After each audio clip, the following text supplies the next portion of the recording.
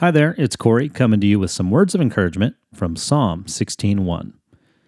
You will show me the way of life, granting me the joy of your presence and the pleasures of living with you forever. So I read recently that actor Will Smith debuted a series on the social media site Instagram entitled Will Smith's Bucket List.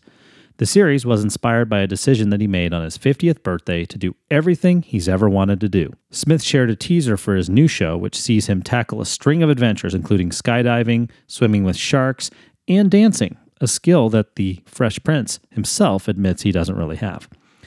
I have to admit, every now and then something crosses my mind that makes me think, now that's something that should be on my bucket list.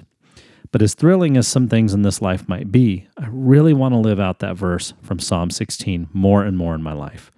I want the joy of God's presence to be so much more than any thrill I could seek. I want the pleasure of living with Him forever to bring excitement to my life. I hope you do as well. Have a blessed day.